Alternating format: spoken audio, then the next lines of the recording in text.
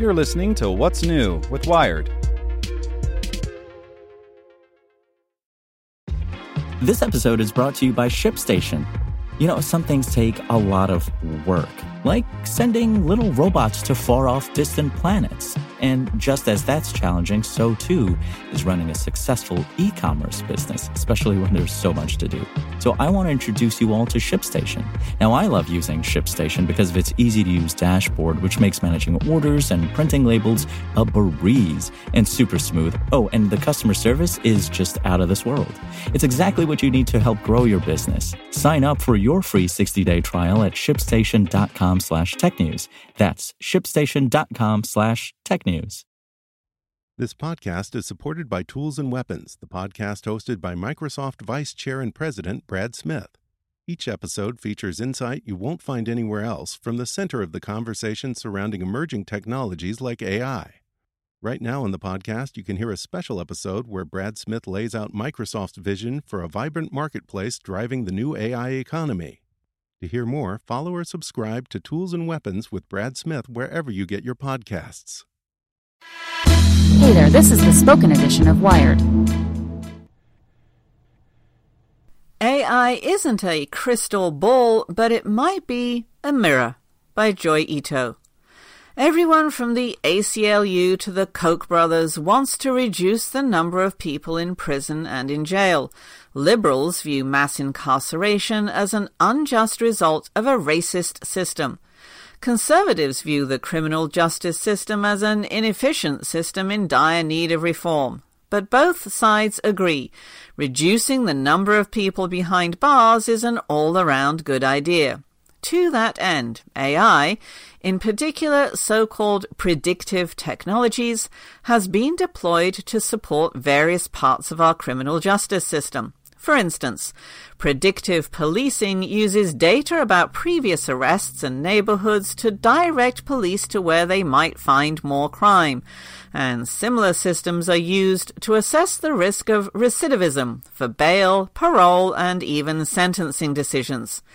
Reformers across the political spectrum have touted risk assessment by algorithm as more objective than decision-making by an individual. Take the decision of whether to release someone from jail before their trial. Proponents of risk assessment argue that many more individuals could be released if only judges had access to more reliable and efficient tools to evaluate their risk.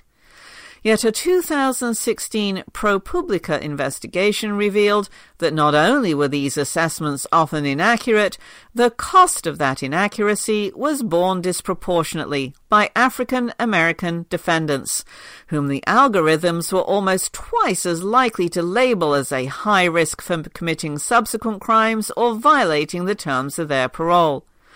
We're using algorithms as crystal balls to make predictions on behalf of society, when we should be using them as a mirror to examine ourselves and our social systems more critically.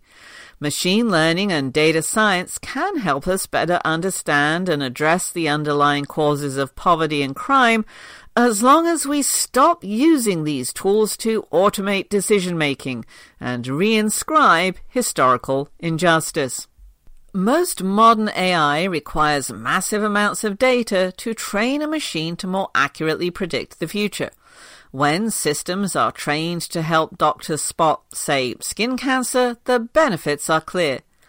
But in a creepy illustration of the importance of the data used to train algorithms, a team at the Media Lab created what is probably the world's first artificial intelligence psychopath, and trained it with a notorious subreddit that documents disturbing violent death. They named the algorithm Norman and began showing it Rorschach ink blots. They also trained an algorithm with more benign inputs. The standard algorithm saw birds perched on a tree branch. Norman saw a man electrocuted to death. So, when machine-based prediction is used to make decisions affecting the lives of vulnerable people, we run the risk of hurting people who are already disadvantaged, moving more power from the governed to the governing. This is at odds with the fundamental premise of democracy. States like New Jersey have adopted pre-trial risk assessment in an effort to minimize or eliminate the use of cash-based bail, which multiple studies have shown is not only ineffective but also often deeply punitive for those who cannot pay.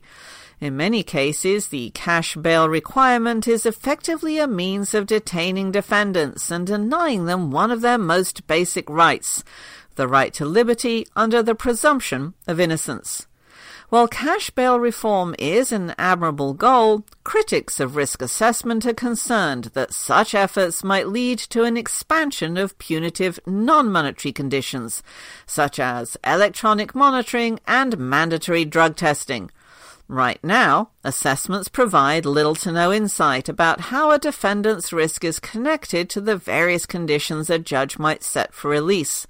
As a result, judges are ill-equipped to ask important questions about how release with conditions such as drug testing or GPS-equipped ankle bracelets actually affect outcomes for the defendants and society. Will, for instance, an ankle bracelet interfere with a defendant's ability to work while awaiting trial? In light of these concerns, risk assessments may end up simply legitimizing new types of harmful practices. In this, we miss an opportunity. Data scientists should focus more deeply on understanding the underlying causes of crime and poverty, rather than simply using regression models and machine learning to punish people in high-risk situations. Such issues are not limited to the criminal justice system. In her latest book, Automating Inequality, Virginia Eubanks describes several compelling examples of failed attempts by states and local governments to use algorithms to help make decisions. One heartbreaking example Eubanks offers is the use of data by the Office of Children, Youth and Families in Allegheny County, Pennsylvania, to screen calls and assign risk scores to families that help decide whether caseworkers should intervene to ensure the welfare of a child. To assess a child's particular risk, the algorithm primarily learns from data that comes from public agencies, where a record is created every time someone applies for low-cost or free public services, such as the Supplemental Nutrition Assistance Program. This means that the system essentially judges poor children to be at higher risk than wealthier children who do not access social services. As a result, the symptoms of a high-risk child look a lot like the symptoms of poverty, the result of merely living in a household that has trouble making ends meet. Based on such data, a child could be removed from her home and placed into the custody of the state, where her outcomes look quite bleak simply because her mother couldn't afford to buy diapers. Rather than using predictive algorithms to punish low-income families by removing their children, Eubanks argues we should be using data and algorithms to assess the underlying drivers of poverty that exist in a child's life, and then ask better questions about which interventions will be most effective in stabilizing the home. This is a topic that my colleague Chelsea Barabbas discussed at length at the recent Conference on Fairness, Accountability and Transparency, where she presented our paper, Interventions over Predictions, Reframing the Ethical Debate for Actuarial Risk Assessment. In the paper, we argue that the technical community has used the wrong yardstick to measure the ethical stakes of AI-enabled technologies.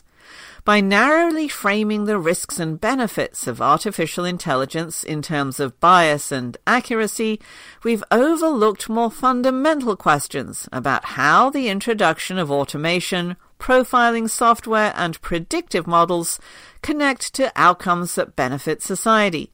To reframe the debate, we must stop striving for unbiased prediction and start understanding causal relationships. What caused someone to miss a court date? Why did a mother keep a diaper on her child for so long without changing it? The use of algorithms to help administer public services presents an amazing opportunity to design effective social interventions, and a tremendous risk of locking in existing social inequality. This is the focus of the Humanizing AI in Law, or HAL work that we are doing at the Media Lab, along with a small but growing number of efforts involving the combined efforts of social scientists and computer scientists. This is not to say that prediction isn't useful, nor is it to say that understanding causal relationships in itself will fix everything. Addressing our societal problems is hard. My point is that we must use the massive amounts of data available to us to better understand what's actually going on. This refocus could make the future one of greater equality and opportunity, and less a Minority Report type nightmare. Want to learn how you can make smarter decisions with your money? Well, I've got the podcast for you.